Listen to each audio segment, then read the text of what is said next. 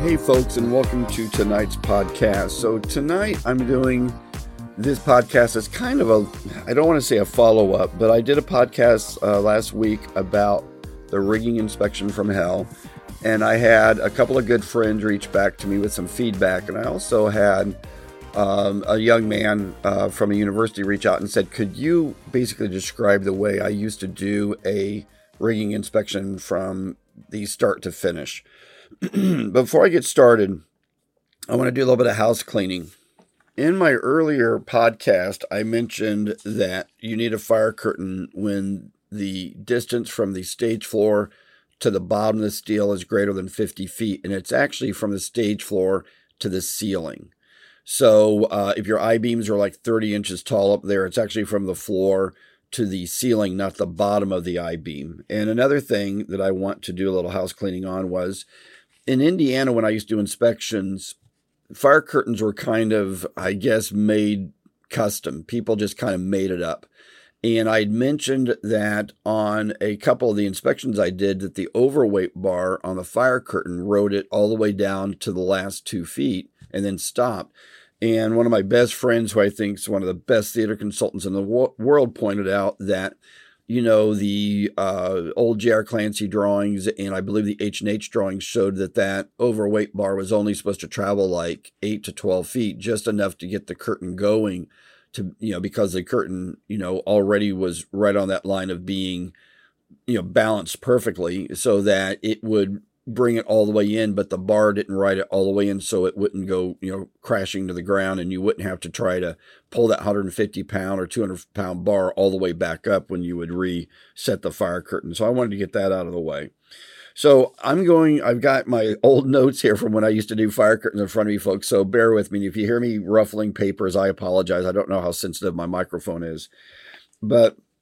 And I'm also going to try to go through this pretty quickly, folks, because this could literally be a 2-hour podcast, and I'm going to try to shoot for under 30 minutes, but I'm guessing we might go 40. So first thing I would do when I walked into a theater to do a theater inspection is I wanted to talk to the people that operated the rigging system, and I would take some notes and ask them, you know, basically, what are you hearing, feeling, seeing? What are your thoughts about the system? Why are we having this inspection? Was there something broken, or were you worried, or had somebody said something? And I would write all those notes down. And then once I was done with that, I always either asked for a volunteer to work with me or I brought somebody with me. I never did a theater inspection by myself. 2 reasons. It's hard to run line sets and be near a head block or a loft block or somewhere else in the theater if you're one person. It's also dangerous. If you're doing an inspection by yourself and you were to fall or hit your head or get hurt, somebody might not find you until they can smell your body decomposing up in that theater. So, and I'm joking there, folks, but I'm not. So here's the thing. As soon as I'm done talking to them, I would walk around the theater and look at how clean the theater is. I'd look in the arbor well. I would get a sense of how they take care of this theater. Now, of course, I wouldn't say anything out loud if I thought that they, you know, were really trashing the theater and weren't taking care of it. But, you know, I would just kind of do an overall observation and take notes of the cleanliness of the theater. Then I'd start at the curtain.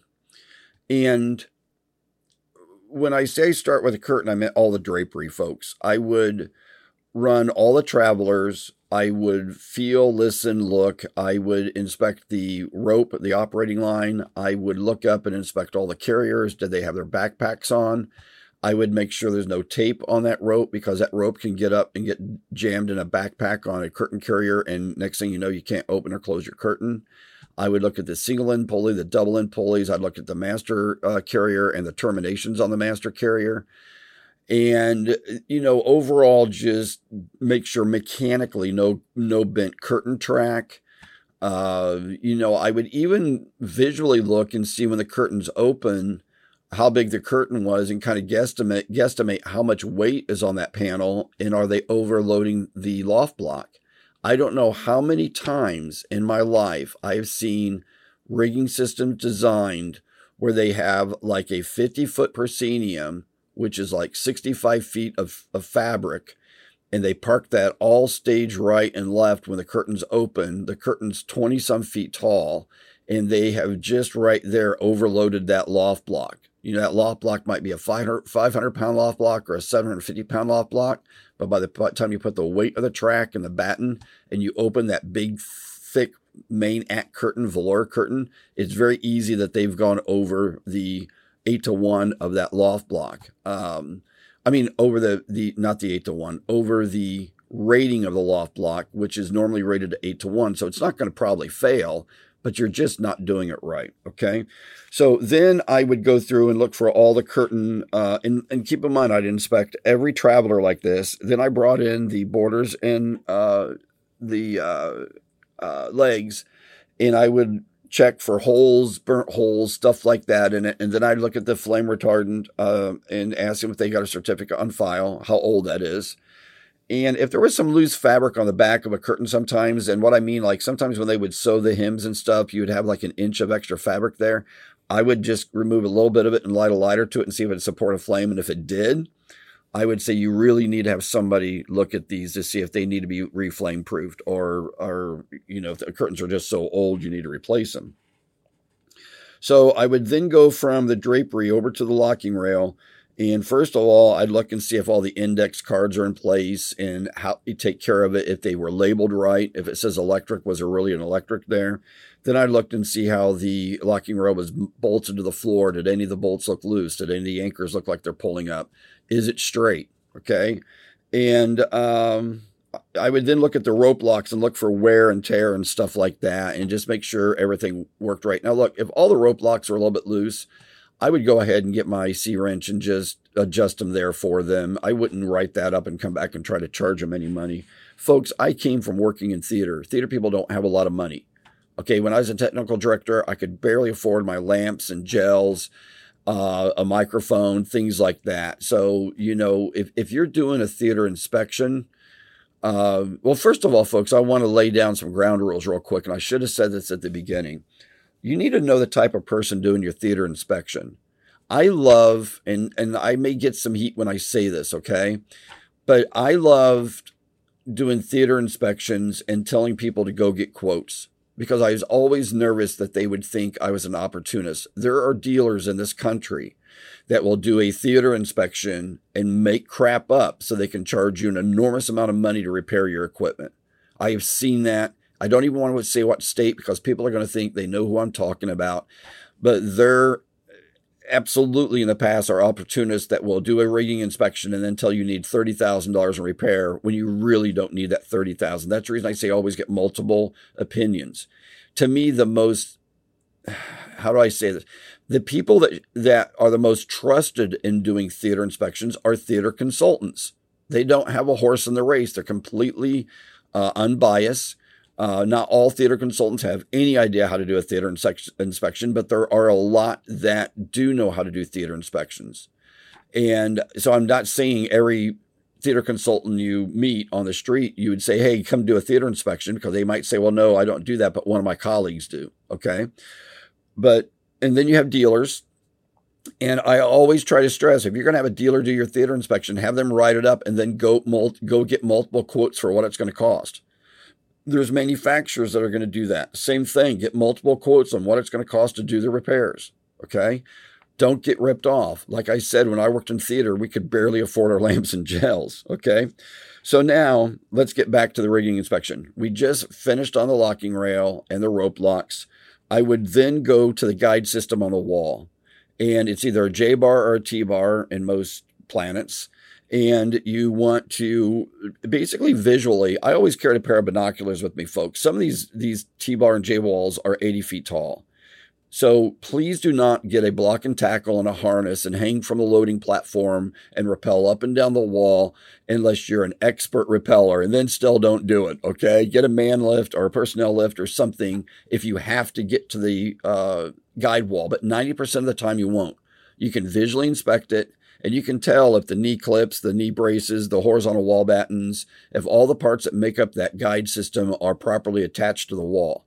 Now, in all the 200-ish inspections I did, there were a lot from the 70s and 80s where they welded the knee clip and the knee brace to the horizontal wall batten, and then they would weld steel T-bar to the wall. Problem with this is when the building would settle, and all buildings settle, it would put the system in tension, and then you would start getting stuff not working. So that's the reason bolt together stuff like H&H Specialties and J.R. Clancy did was just such the right direction to go. So you got to inspect that guide wall. And then from the guide wall, I would then go to the tension block, which is under the arbor. I would inspect to make sure it moves freely up and down, that the tension block shoes or guides and all of that are right, nothing's cracked. I would then go to the arbor. I would check if it's got the traditional arbor that have the rods and nuts, make sure those are tight, make sure there's lock nuts in there.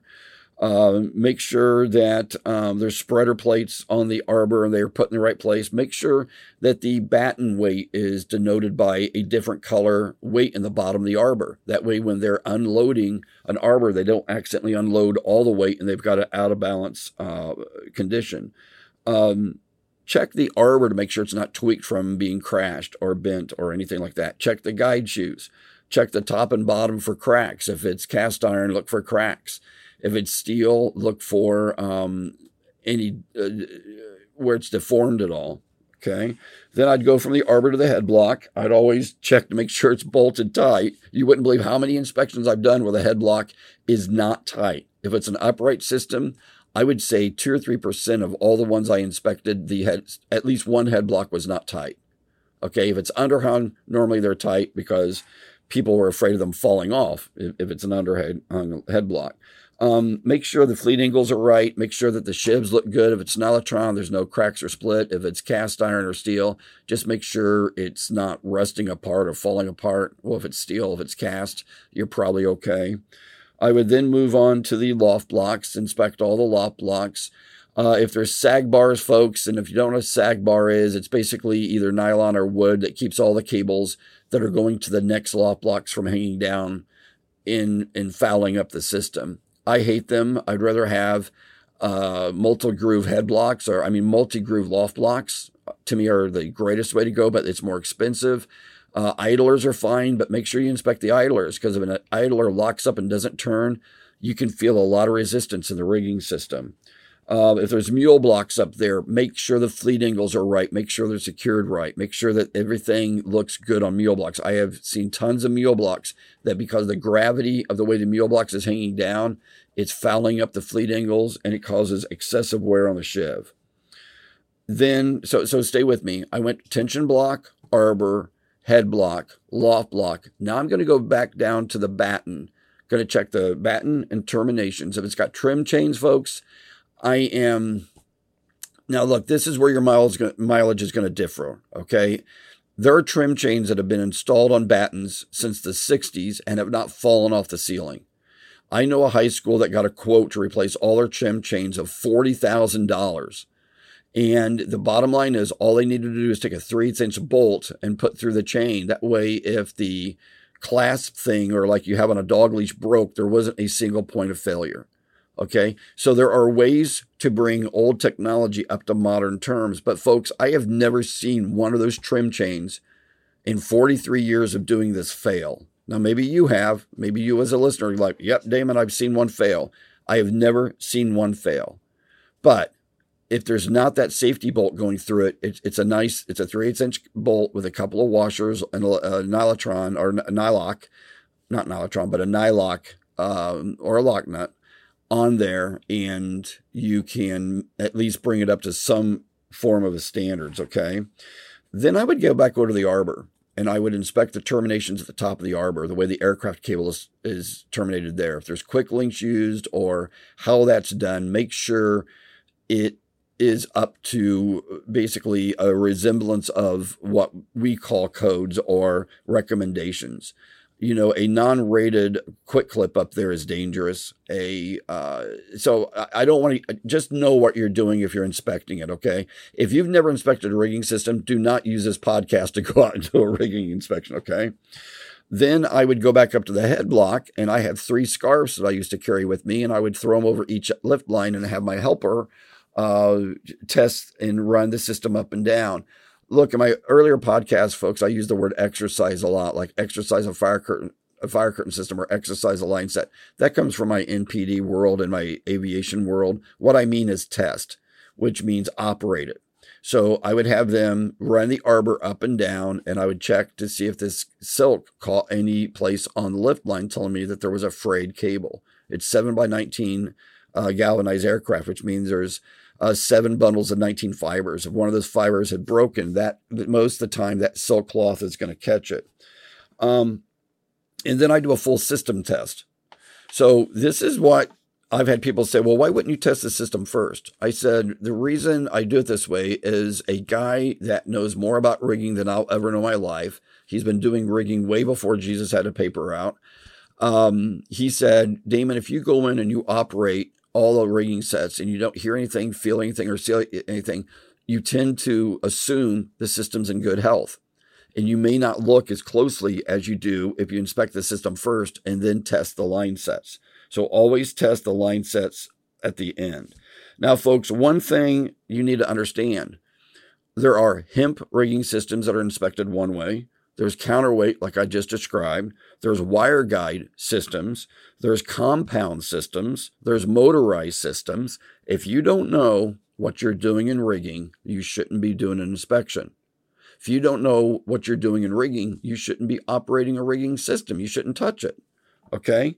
So what I want to do now is I want to describe to you the hardest part of all the inspections I've ever did. And folks, this is where fun goes to die if you don't know what you're doing. And I felt, folks, and history has proven that I've known what I was doing. You know, sometimes people say that's egotistical, but don't ever be ashamed of being awesome if you've done something for 40 years. Okay. And I know that sounds really like I'm bloviating there, folks, but I've stayed in one industry since 1981, and I love the theater industry. One thing that my best friend and I talked about last night, which I think is one of the greatest theater consultants in the world, him and I are talking, and one thing they don't teach you in college is that in theater, you could be a salesperson. In theater, you could be a theater consultant. In theater, you could be a salesperson. You could, maybe I just said salesperson. There's so many different things you can be in the theater industry that just being an LD or a technical director or a master electrician may end up getting boring one day. But now I'm going to talk about the hardest part of an inspection, and that is the fire curtain. And folks, I'm not up to speed on all the most recent codes, but I believe that technically you're supposed to close your fire curtain when the theater's not being operated at night. If you're going home and the theater's not being used, you're supposed to lower that fire curtain, which will be virtually impossible with 50% of the high schools in the world that have braille systems that literally take 30 minutes to run that curtain up and down. So I'm guessing there's a grandfather clause, and I could be wrong, but a fire curtain does several things, folks. One is it's a visual barrier. 2, it's a barrier to keep fire from getting into the audience chamber. 3, well, I shouldn't number these. These are all equally important.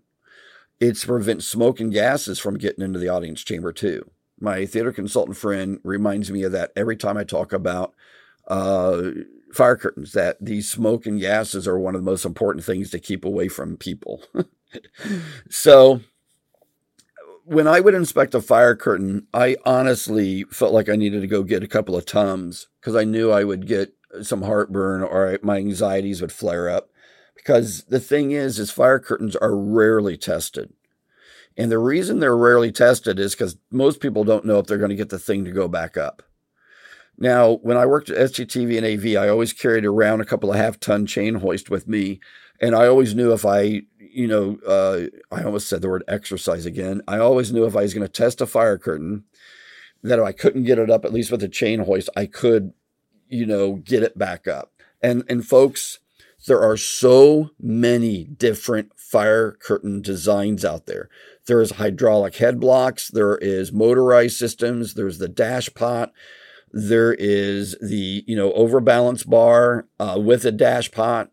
There is so many different ones. And some of them were designed by that particular manufacturer when they were just working with an architect and there wasn't even a theater consultant involved. So it could just be a fire curtain that come flying down, didn't decelerate, crashed into the ground, bounced 5 feet in the air, and then finally settled into the ground, and they said that's good to go. Well, that didn't meet any type of any of the NFPA or any code out there. Okay, IBC, whatever code it is. But here's how I inspected a fire curtain. And look, your mileage could vary. And folks, I don't know how to stress how important it is that you don't touch a fire curtain unless you have absolutely a good understanding of how to get your ass out of trouble in case everything goes wrong. So number one, I would visually inspect it. Okay, I would walk around. And I'm also going to talk about a high school inspection I did once with this lady who was one of the nicest ladies in the world, but she's a drama teacher and didn't even know she had a fire curtain. So I would always visually inspect it. I would then make sure I understood how the mechanism worked and made sure that the guide cables and the smoke pockets were free. Make sure that, there's so many different types of fire curtains, folks. I don't know how to describe it, but you would sit there with your flashlight and your binoculars and inspect everything. Okay. And then you would basically clear the stage, and you would make sure nobody's around, that you don't want to see a disaster. And I would, if it said cut rope, of course, I'm not going to cut the rope. I would just unbolt the flange from the floor, which would put slack in the rope, which then the mechanism should engage. Your fire curtain would come down. The codes are changing some right now on how fast and how much time it's got to come down, but it's got to come down and decelerate and close. Okay, I'm just going to say that in the most simple of layman's terms without getting into all the code junk. And then you need to be able to take it back up, lock it back in place, and then I would test it again. And I would normally test the fire curtain 3 times. Rarely did the fire curtain work right at all. Rarely. I think maybe once out of 8 fire curtains I would inspect in Indiana and Kentucky worked right the first test. So, if it's a Braille system, they're all over the places. Some of them had a hand crank. Some of them had a big, 48-inch shiv up in the ceiling on the side of the Braille winch box, and you had this hemp rope that came down through a 1-foot pulley on the ground. And when you pulled that rope, that's how you pulled the fire curtain back up. And if you pulled it down, that's how you would test it. Not test it, but close it. And if you pulled the pin or cut the rope, then it would unwind itself and come down. And a lot of those Braille systems were up in that channel so long above the proscenium that when you cut the rope, or not cut the rope, but release the pressure, they wouldn't come down. So it was just, fire curtains are a nightmare, folks. But now I want to tell you about an inspection. And if it's motorized, you got to inspect the clutch, and there's all kinds of things in fire curtains, folks. I'm not going to spend a lot of time because I don't want this podcast to go on too long. But I want to tell you an inspection I did. So I was at STTV and AV. I had a lady call me. I don't want to say the name of the high school, but it was in Southern Indiana. And she said, hey, Damon, I was given your name by Superintendent so-and-so from another school and system that you could come look at our rigging system. I said, yeah. I said, are you having a problem? She goes, well, some of the line sets are pretty hard to move. But I just want someone to come look at it. I said, so is this a repair or an inspection? She goes, what's the difference? I said, well, an inspection was I inspect the entire system. She goes, yeah, let's get an inspection. What's it going to cost? And I said, $200. And she's like, yeah, I can get that money. I'll get it out of, the service for the building. So I walked into the theater, and this was a very old, I'm not going to say the name of the manufacturer, folks, but it was a very old rigging system. And I, got my little check sheet out and started going through it. But I want to kind of back up a little bit. I kind of jumped the gun here. When I first showed up, she had a rehearsal that was just ending. I sat in the second seat of the auditorium watching the rehearsal. And when I looked to stage right, which is house left, in the smoke pocket for the fire curtain looked like hammered in was a 2x6 piece of wood. So I scanned to stage left, which is house right. And there's another one. And I'm like, what in the world is going on?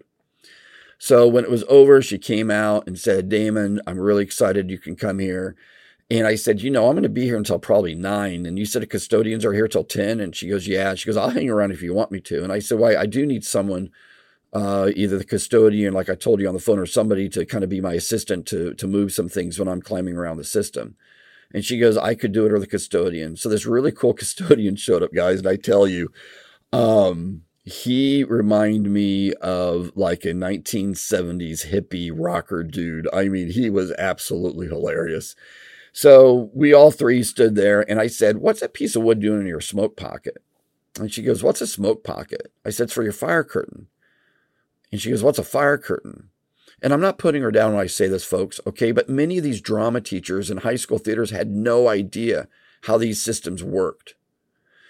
And I said, well, a fire curtain is designed that if there's a fire, the curtain can come down and keep the flames on the stage from getting out to the audience. And I said, there's fuse links up there. And as my theater consultant friend reminded me last night, they don't go up until they're like 178, 179 degrees, which means smoke could be all over the room and people choking to death before the fire curtain can ever come down. So the fuse links are only there as a backup for if nobody's in the theater at night and there's a big fire and they're trying to keep the whole building from burning down. So I told her that, there's fuse links, there's a rope you're supposed to cut, and I went stage right, and there's the rope, but the knife that used to be hanging there had been stolen, so there's no way to cut the rope. And I told her, I said, well, normally you would cut this rope and if you had fire, but I said, look, in high schools, I normally tell everybody just to run. I don't want anybody to be heroes. I said, unless you're really trained on what to do, it's best just to get out of the theater. Now, if you have a performance going on where the audience is completely full, you might want to try to drop that fire curtain because it's not going to come down until those fuse links see like 190 degrees or 180 degrees. And she, and I said, I'll show you what the fuse links are. So I got my flashlight, and this is what's funny, folks. The main act curtain all the way open, when I aimed my flashlight up above the proscenium wall in big 8-foot letters, it said asbestos. She's like, oh my gosh, that's right. I've seen that. She goes, is that real asbestos? And I said, yeah, as long as it's not disturbed, you're probably okay. But I said, that comes down if there's a fire. And folks, this ended up being kind of a disaster. And it's one of those things that if you don't know what you're doing, you better really know how. You need to have a plan B to get your ass out of trouble. So I inspected the entire fire curtain. Well, actually, I went through her whole rigging system first. I spent about an hour and a half going through the whole rigging system. I found that her sag bars up at the ceiling had big grooves cut in them from the cables, and they were actually catching the cable. That's where her resistance in the system was. So what I told her I could do is just flip those over, turn them 180 degrees and remount them, and they would be good until the cable cut them the rest of the way in half. But I said you wouldn't have any resistance. Her rigging system was actually in pretty good shape. And it might have been 2 hours it took me to go through the entire rigging system. I can't remember. It was only like 28 line sets. It wasn't a huge system. And then I got to the fire curtain. And on the fire curtain, folks, it was one of these things that I thought I knew how it worked. There's a big dash pot. There was a overbalance bar on it. And I told her I really don't want to leave without testing this. This is part of the inspection. And she goes, well, there's nothing in here till tomorrow at 3:30. That's when our next rehearsal is. And I probably should have said, look, I should come back after your musical, but I didn't. I was young and dumb, guys, and girls listening. So I went over, and I would never cut the rope. So I undid the 4 lag bolts at the floor and put slack in the system, and it didn't come down. And I'm like, do you have a personnel lift? And they're like, yeah, we do. And so me and this, I wish I could remember the custodian's name because he was so cool. And he was just wanting to learn everything about the theater. He was like, oh, I've always loved the theater. And he was just really a cool cat. So we went to the gym, got this man lift. And folks, this is another part of theater that you need to really be careful so you don't die. This man lift was the scariest thing I'd seen in my life. It was so jury-rigged to get all 4 green lights to come on. I almost didn't want to ride it. I thought, here I am going to die in theater because of a man lift or a personnel lift and not because of theater.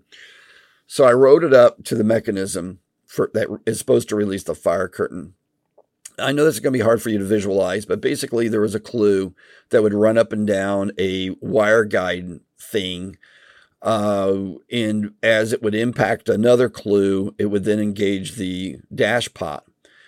But there was like a teeter-totter thing at the top of this with a big weight on it. So when you cut the rope, the rope would put slack, the weight would pull the teeter-totter down, which would release the clue that actually it released a cable that went to the overweight bar. The overweight bar would hit the top of the fire curtain, get the fire curtain moving. And as the fire curtain got halfway down, then the clue would engage a clue that was attached to the dash pot cable and engage the dash pot. So I went up on the man lift, and look, folks, I don't know if this system ever worked from day one, because the bolt, the 3/4 inch bolt that was going through this teeter-totter thing was so tight that with both hands, I couldn't rotate it. So I started to loosen it, and as it started to move, I then realized, I'm 40 feet in the air, and now this fire curtain wants to come down, and I'm up on a lift. So I tightened the bolt back up so it couldn't move. I went back to the floor. I screwed the 4 lag bolts back into the floor so that the rope had tension. I went back to the top, loosened up this 3/4 inch bolt, went back to the floor, pulled out the 4 lag bolts, released the line, and here come the fire curtain. And it wasn't falling that fast. It was a good speed. I'm like, oh, holy crap, this thing's going to work. Then the dash pot engaged, and like a volcano squirting out of the top of the dash pot was this sludge and black crap bubbling up out of it. Some of it squirting. I walked backwards so it wouldn't get me, it wouldn't mung me or slime me. Fire curtain hit the ground a little bit hard. And she says, "Oh my word, that was quite exciting." And the custodian's like, "Is all that junk supposed to come out of that?" And I'm depressed, folks. I'm like, "What the hell?" I said, "No, it's not supposed to do that." And I said, "Your dash pot is really messed up." And he goes, "Is that a problem?" And I said, "No," but I said, I got to now get this fire curtain back up, and I think I can. Well, folks, this is another thing. This fire curtain had a weird rope coming down that went down and looped back up. And when you would pull that rope, that's what pulled the cable that would pull the overweight bar up and also engage the little clue thing that would then pull the fire curtain up. It was the craziest thing I'd ever seen. But that overweight bar was like 200 pounds.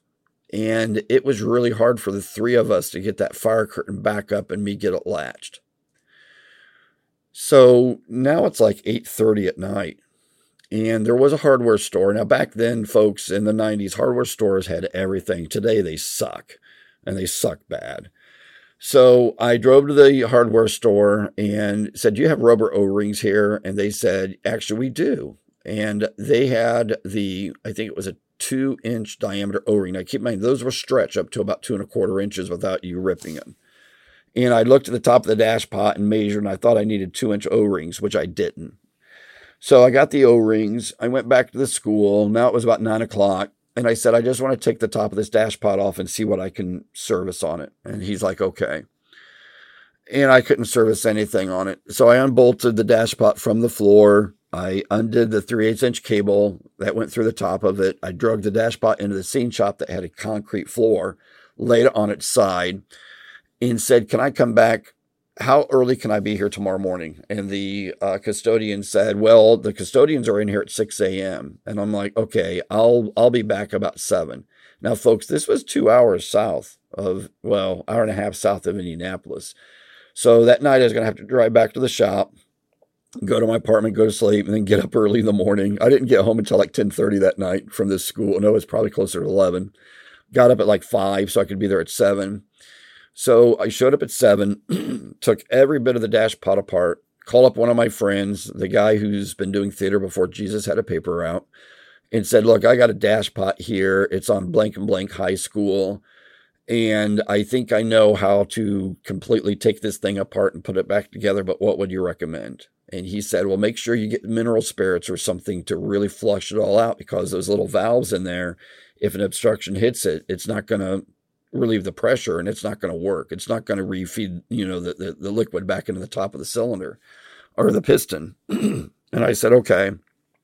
So, and that was a pain in the butt. I basically had to get a broomstick and a bunch of rags and plunge out this cylinder like you would a World War I cannon. And the junk I got out of the inside of this, folks, was horrible. And then once I got it out, the piston had 2 rubber O-rings that were completely deteriorated. The top flange part had 2 O-rings, and I measured them, went to the hardware store, and they had what were they, 6-inch or 6, they had the O-rings, folks. So I went back to the school, put the O-rings in.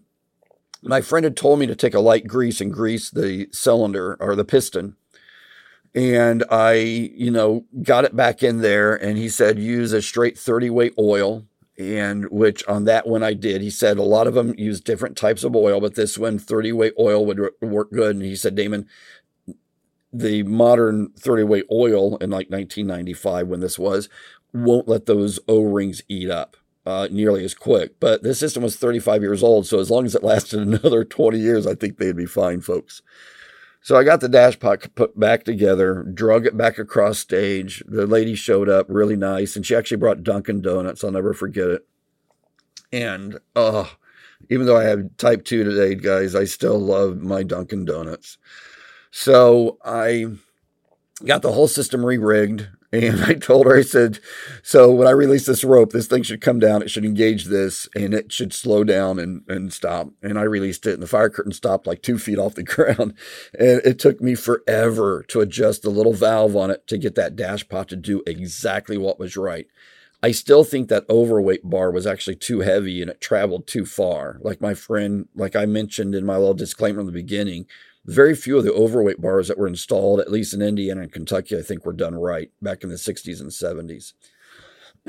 So to make a long story short here, folks, which I know I'm babbling a little bit here, if you don't know what you're doing in an inspection, no, let me say it like this. If you're a theater director or a theater manager or somebody that just needs an inspection, sometimes you need an inspection just so somebody on your staff isn't going to be liable for the inspection. You need an outside source. Okay. And I've always promised you when I do these podcasts, even though I still work in the industry, I'm not going to favor anybody I work for. I'm not going to be, how do I say this? I want to be as independent as I can. But your first choice should be to call up a reputable theater consultant. And I have a list of many. If you ever need to reach out to me, I can tell you who to call. But there are theater consultants that can give you an unbiased, real inspection. And some of them will even bring in a local dealer to help exercise. I said exercise again. Test your fire curtain, cycle the fire curtain, operate the fire curtain. So the thing is, folks, that you need to find somebody that knows what the hell they're doing. I don't know how many times I did inspections where they said, oh, yeah, last year we had an inspection and I had 2 sheets of problems with the rigging system. And I said, well, where's the write-up? And they'd give me the write-up and then a quote. So all this dealer was doing was going in there trying to replace gear that didn't even need to be replaced. And look, I know I sound like I'm being harsh out there. And I know if you're some of my theater consultant friends, some of my best friends listening, you know what I'm talking about here. We've all seen this, okay? But go to theater consultants because they're unbiased. There are some manufacturers that have really good service departments that have really good people who are going to inspect it. And most of the time, they won't even give you a quote. They'll just do the inspection, hand you the inspection. And then if you want to get a quote from them, you could, or from a dealer or whoever. I always recommend getting 2 or 3 quotes, folks. Excuse me. And here's another thing that can happen to you. You can get an inspection by a reputable person, and then somebody comes in there to fix it, and they find more problems. Don't be mad at the inspector. The inspector's not going to take your whole system apart. Most inspectors will tell you when they're leaving, look, I wrote this up on everything I could visually find. If there's not a walk-on grid up there, they can't get to every loft block. They're not going to take apart every loft block. You may have a Timken bearing in there that some dad greased that doesn't need to be greased, and it's locked up. I was talking to my best friend last night about, side plates that had the holes in them where that hole was for when they had brass bushings and you could actually grease the head block or loft block. But when there was a hole in the side of one with a Timken bearing, that was a side plate left over from when they used to use bushings, because most Timken bearings don't have a way to service them. Unless you're going to take the whole, well, even most of them are sealed. Now, I could be wrong here, folks, but all the Timken bearings I saw were actually sealed. There was no way to re-grease that that bearing. So that's it, folks. I'm going to slowly wind this down now, but I just want you to understand that, and I did not go through everything on my checklist here. Okay, I could talk for 2 hours about doing rigging inspections, folks. I just want to generally tell you that at the end of my sheet, I always went through this.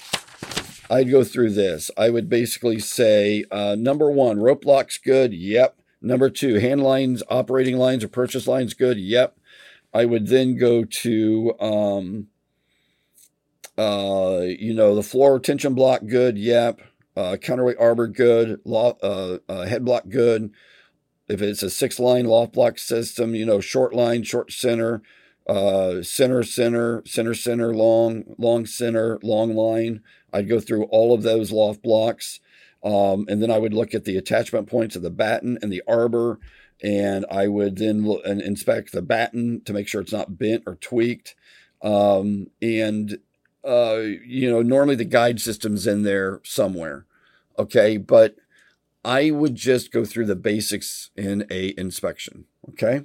So I hope you enjoyed this, folks. I'm just trying to plant some seeds out there. Now, look, if you're a college student or a high school student trying to figure out how to get into theater, like I said earlier, most college professors are going to teach you how to be an LD, a master electrician, a set designer, all kinds of things that are part of an operational theater. They're not going to tell you how kick-ass sales can be. They're not going to tell you how kick-ass being a theater consultant can be. They're not going to tell you how kick-ass it could be to be part of new product development for a manufacturer. There are so many things to do in the theater. And like I've said in one of my other podcasts, you can make obscene money in this industry. If you're a commissioned salesperson that doesn't care if you spend 60 hours on the week, if you're like a rep for a lighting manufacturer and you want to work 60 hours a week, you can make a crap load of money in this industry. That's if money isn't that important to you. And I'm not meaning to degrade anybody when I say this, but I have some really artsy friends that their wives are lawyers and make like 6 or 7 figures, and they can play around in theater. And I think that's awesome. But on the other hand, if you want to, support yourself, if you want to make money in the theater industry, you can absolutely do it. Theater consultants have rock star jobs. NPD is a rock star job. I love the sales side of it. I mean, I'm technically a trainer now where I train people on how the theater industry works. And it's a kick-ass, path to take, folks, working in the theater. It doesn't just have to be on stage, working late nights, working 60 hours. Well, actually, if you're a salesperson, you might work 60 hours a week. But there's so many different avenues in theater, folks. And that's the reason I'm doing these podcasts, is for all these people that want to understand what my 43 years were like in this industry. And I am going to do a future podcast on some other inspections I did and some things that would just blow your mind that I've seen. So stay tuned in the future, because some of this you just don't actually want to believe it's even possible that this went on in the theater and nobody got killed. So rock on, take care of each other, be nice to each other, go see a show, and I'll see you next time, everybody. Rock on and be safe. Bye-bye.